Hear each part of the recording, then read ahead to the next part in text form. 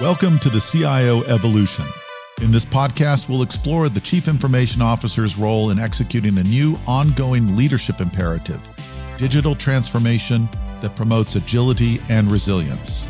How do CIOs upgrade legacy networks? What are the financial challenges CIOs face? And what are the security measures that are required in the new work from anywhere, mobile and cloud-based world? Welcome to another episode of the CIO Evolution. I'm your host, Chris Jablonski, Director of CXO Revolutionaries and Community. Today, I'm very excited to have Sanjit Ganguli, the Vice President of Transformation Strategy and a Field Chief Technology Officer at Zscaler, joining our show. Sanjit, please introduce yourself and tell us what you do at Zscaler. Yeah, thanks, Chris. I really appreciate you having me on the podcast today. So as you mentioned, I am on what we call our transformation strategy team here at Zscaler. And my job essentially is to work with our clients and partners and assist them in the transformation journeys that they're going on, specifically around, they're changing their network and security architectures to deal with the modern world and adopting things like zero trust. I've been at Zscaler about 3.5 years now and spent many years prior to Zscaler as a Gartner analyst, helping clients as an analyst on similar types of transformations. Thank you. Sounds like a wide body of knowledge and experience in this space, which puts you in a great place to be a co-author on a series of books that we've been publishing at Zscaler. Previously, you worked on a book called The 7 Elements of Highly Successful Zero Trust Architecture. That one was released probably just over a year ago. And now we have the 7 questions every CXO must ask about zero trust. What is different about this book, apart from the obvious that it's targeted for the C-suite, compared to the previous one? I have both copies in my hand, and they weigh in at about 150 pages each, both very beautifully produced assets. If you could walk us through the differences, that would be great. Yeah, sure. Chris, I've been very lucky along with my co-authors to be able to really dive deep into the concept of zero trust. Zscaler and our founder, Jay Chaudhry, back in 2007, saw the kind of the future of network and security and start to build an architecture that eventually became known as zero trust architecture. But, even though this technology has been around for some time, there's still a lot of confusion about what exactly is zero trust, what does it mean, how do you architect it? So that was the evolution of the first book, where, we really took a look at, how do you architect a successful zero trust architecture? And it was very relevant just because, if you talk to many security professionals, it is, a highly prioritized architecture that many folks are considering. The government has now mandated in the US that all government agencies follow zero trust principles. So we felt that kind of putting out a book that really defined what is zero trust. So as an architect, a security architect, an enterprise architect, a network architect, it was sort of a reference guide, if you will, to really architect the 7 steps of how to build that really good zero trust architecture. So that book, like you said, launched last year, and it got tremendous uptake. Lots and lots of people, were taking it, reading it, and getting a lot of value from it. But what really started to come up was, zero trust is not just something that's dealt with on an architecture level, right, or by architects or by actual security or network practitioners. More and more, this was creeping onto the desks of CTOs, Chief Information Security Officers, CIOs, increasingly, CEOs and CFOs as well, because they're obviously presented with, what is your cyber risk, at the board level, for example. So we saw the need to actually start to write something that was much more targeted toward the CXO, the C-level, the C-level suite. And so that's what this book is. It is, I would say, a kind of a higher level, not as in the weeds. Certainly more about the value of zero trust, more about how to communicate the benefits, the business benefits of zero trust, a lot more on what others have done. So there's a lot of reference material from other companies and organizations and what they've done around zero trust, the pitfalls to avoid, et cetera. And so it's just coming out now. We're seeing a lot of great feedback on it as well. Thank you for the comparison. I see the number 7 repeated throughout many of these assets. Is it because we found that this is the magic number, or is this a play on, say, the 7 habits of highly successful people? Yeah, it's a good question. Look, from my time of publishing notes at Gartner, what I always found was there's a lot of information out there. I think, a lot of our readers and listeners know that there's just a tremendous amount of information. And oftentimes there's a little bit of information overload, if you will. So one thing that we really wanted to do was come up with a kind of a book structure that would really simplify, what we were trying to say into some, specific chapters or steps or questions or elements that people could walk away with and say, oh yeah, I know what the 7 elements are. And 7 kind of felt like a good number, enough to be meaty and consequential, but not too many that you couldn't remember them and couldn't, use them in your daily practice. And so that's really what was born. And we've kind of stuck with it. The other nice thing is, it's nice to have a structure that's in place. So, it eases the whole writing process when you know that, okay, there are going to be 7 chapters to this book, and you can, write to those 7 chapters. And it's worked well in kind of the forming the kind of the outline and kind of organizing our thoughts and making it easy for readers to digest and remember. Exactly. And many listeners may be listening to this episode on Spotify or Apple or any other player. But if you are on the CXO Revolutionaries website, listening to it on the Insights section, just below the embedded player, you will see a link to the book itself, the PDF version at least, and you could essentially download it right now and follow along as we track through a couple of the highlights. Starting with the table of contents. So I'm looking through here, and the book is divided into questions rather than chapters. It begins with, what is Zero Trust and why is it critical for secure digital transformation? Like, what led you to structure the book in this question format? And how did you decide which questions made the cut, given there were probably a huge number on the cutting room floor? Yeah, well, when we spend a lot of time as you do, Chris, with CXOs, and oftentimes in meetings, we do our customer advisory board, we have a lot of events. These are actual questions that we would be getting asked by CXOs. So there were certainly CXOs that were very, very new to this world and the concept of zero trust. And that kind of led to question number 1. What is it? Just a very basic question. Why should I care about it? But the other questions, kind of we're all subsequent, just culled from what we get asked most often. So, and then it went into, okay, well, now that I know what it is, what are the use cases? What do I do with it? And then we go into, well, what are the business benefits? What is it actually used for? What are other customers doing around zero trust? We ask, what are the, what are some deployment methods? Like, how do I actually get it out there? Then we ask the question, what are the obstacles, right? What should I be aware of? And then finally, we kind of go to the technology. How do I choose a technology? How do I select a vendor? And then we ask, well, what about, other than technology? As we know, it's not just about, actual technology itself, but there's a people aspect, right? Do I get the right skill sets? Do I have the people that can do this? It's about the culture. Is my organization ready from a cultural perspective? It's about mindset. It's about, organizationally, am I structured in a way where the silos go away, et cetera. So there's a lot of these different questions. And frankly, the 7 were just culled from the ones that we get asked most often by our clients and prospects. Yeah, that makes sense.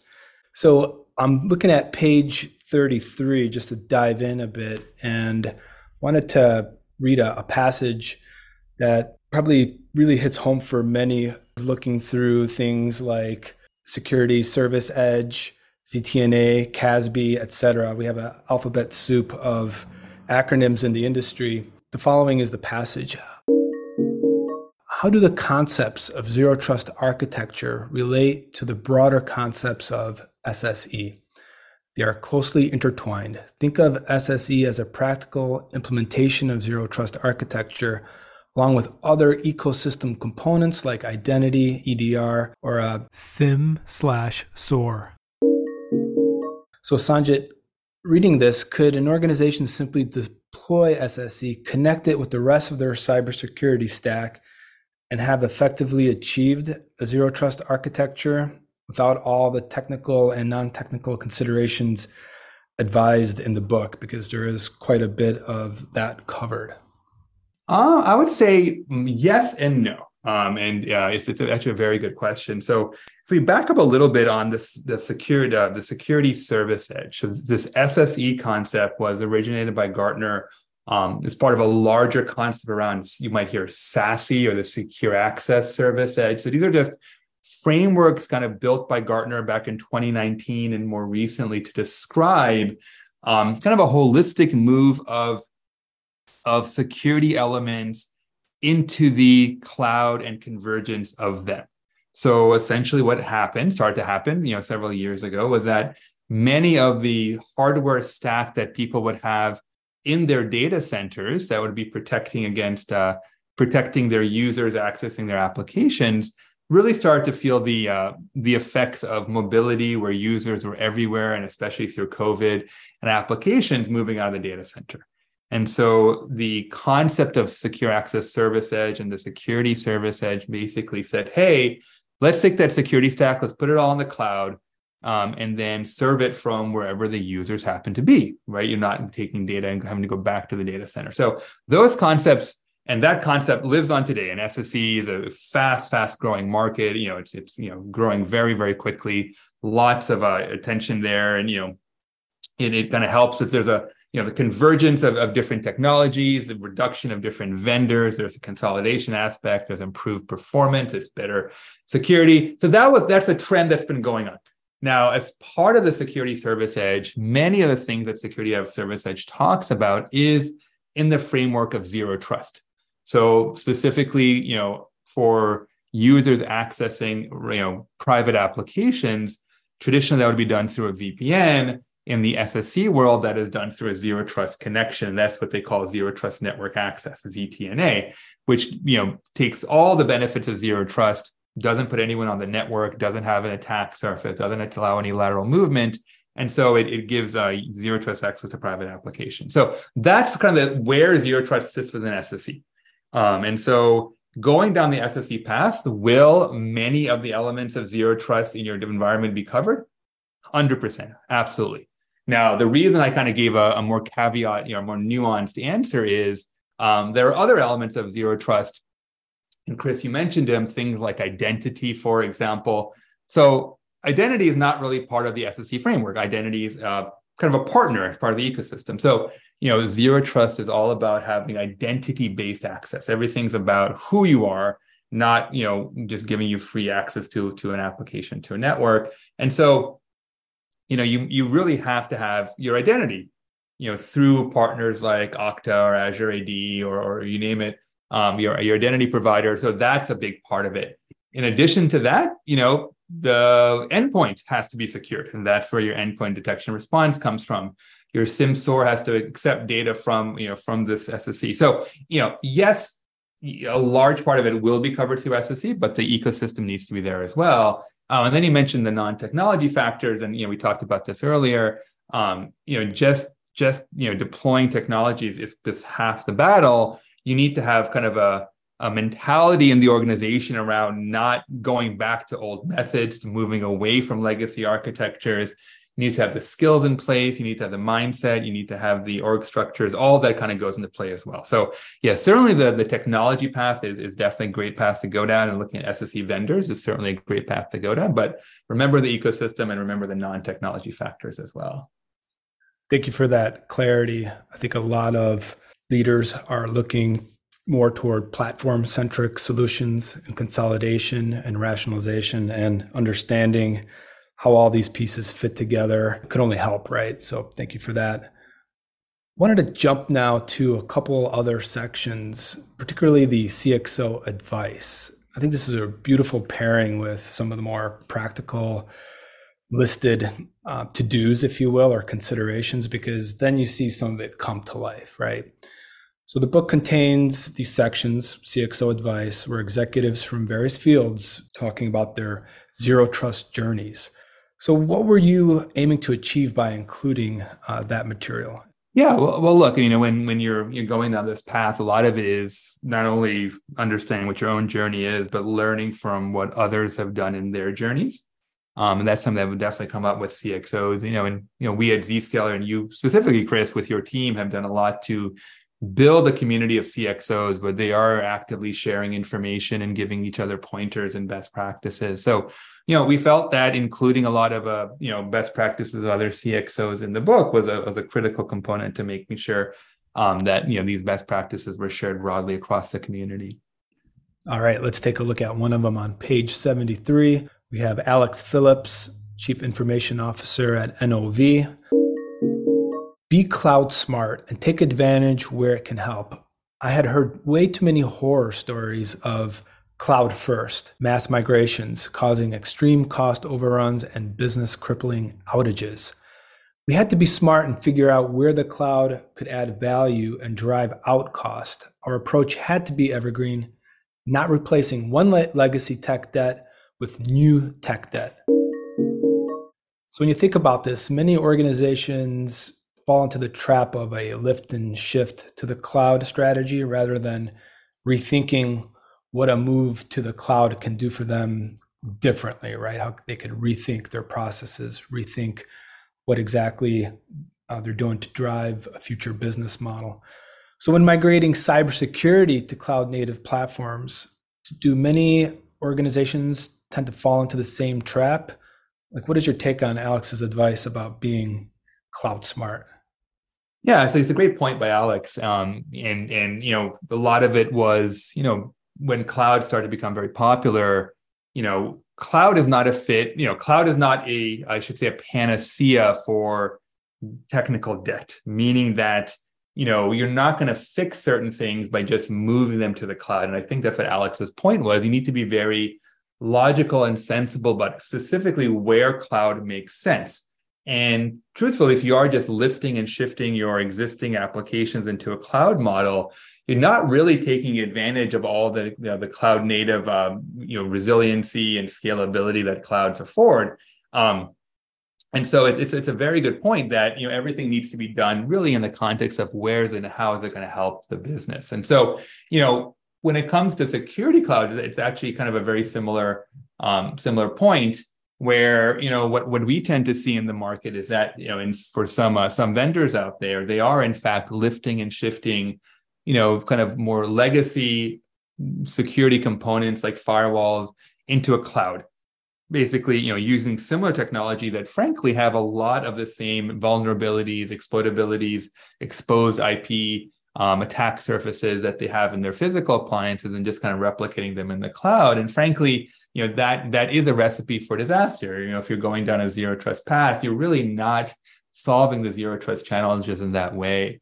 So what we recommend is to really look at cloud native platforms, meaning what cloud security platforms were built in the cloud from day one as being cloud native.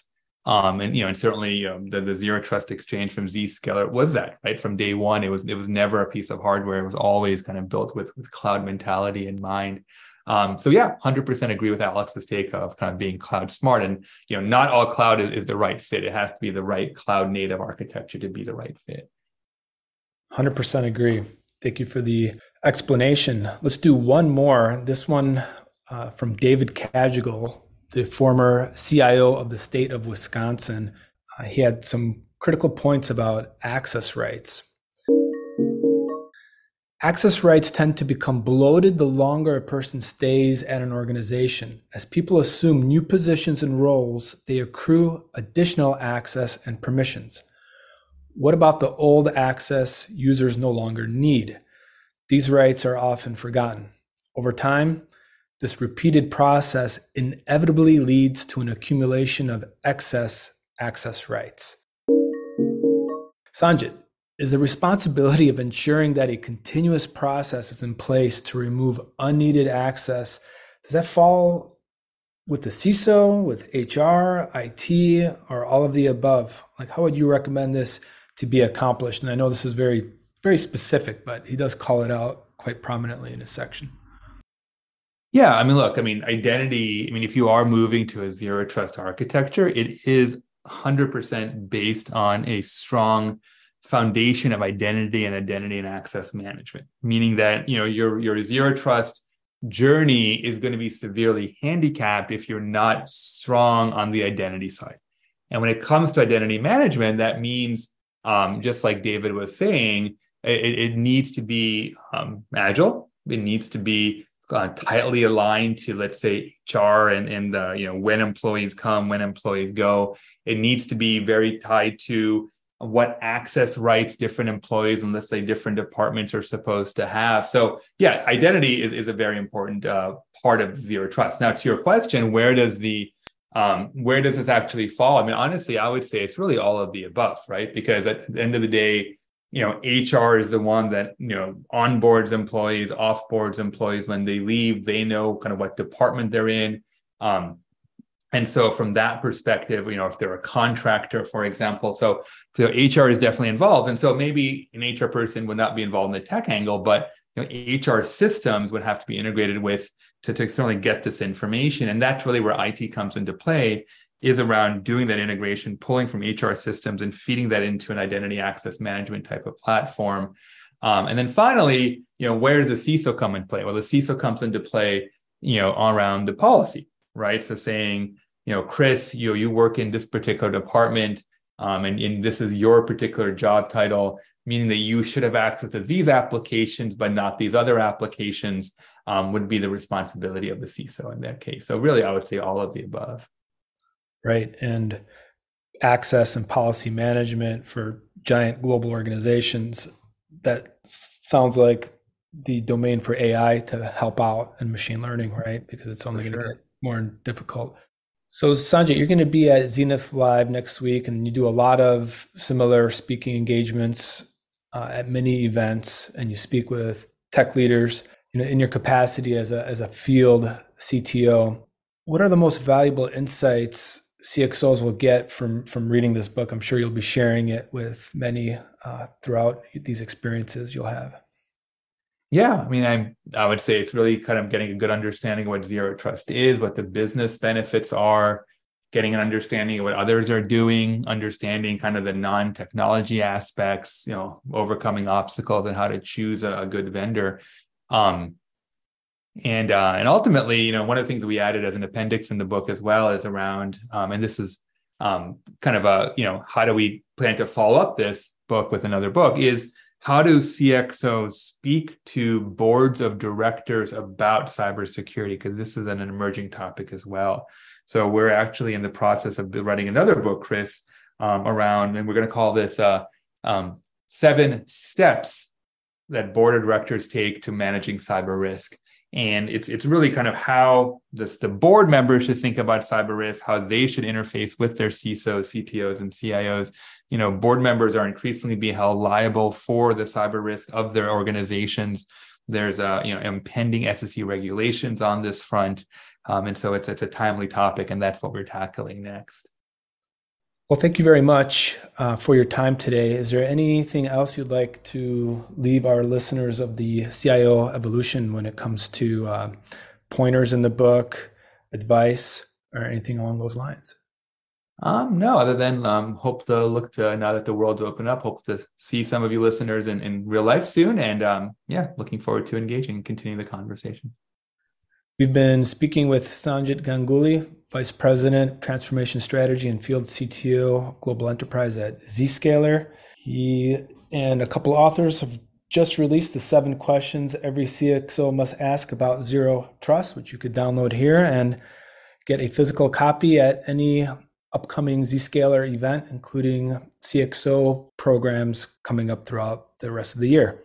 Thank you, Sanjit, for joining us today. Thank you, Chris. Thanks for listening to the CIO Evolution. Check back with your podcast provider regularly for more episodes. You can find more episodes along with other podcasts on the CXO Revolutionaries website at revolutionaries.zscaler.com. Statements by Zscaler podcasters and guests are informational only and should never be construed as legal advice. You should consult your legal advisor on matters related to you or your business. Zscaler makes no warranties, express, implied, or statutory as to the content of this podcast, and it is provided as is. Content on this podcast may contain forward-looking statements that are current as of the date of the recording and subject to change. These statements are subject to the safe harbor provisions created by the Private Securities Litigation Reform Act of 1995. Full legal disclaimers are available at revolutionaries.zscaler.com. Copyright 2021.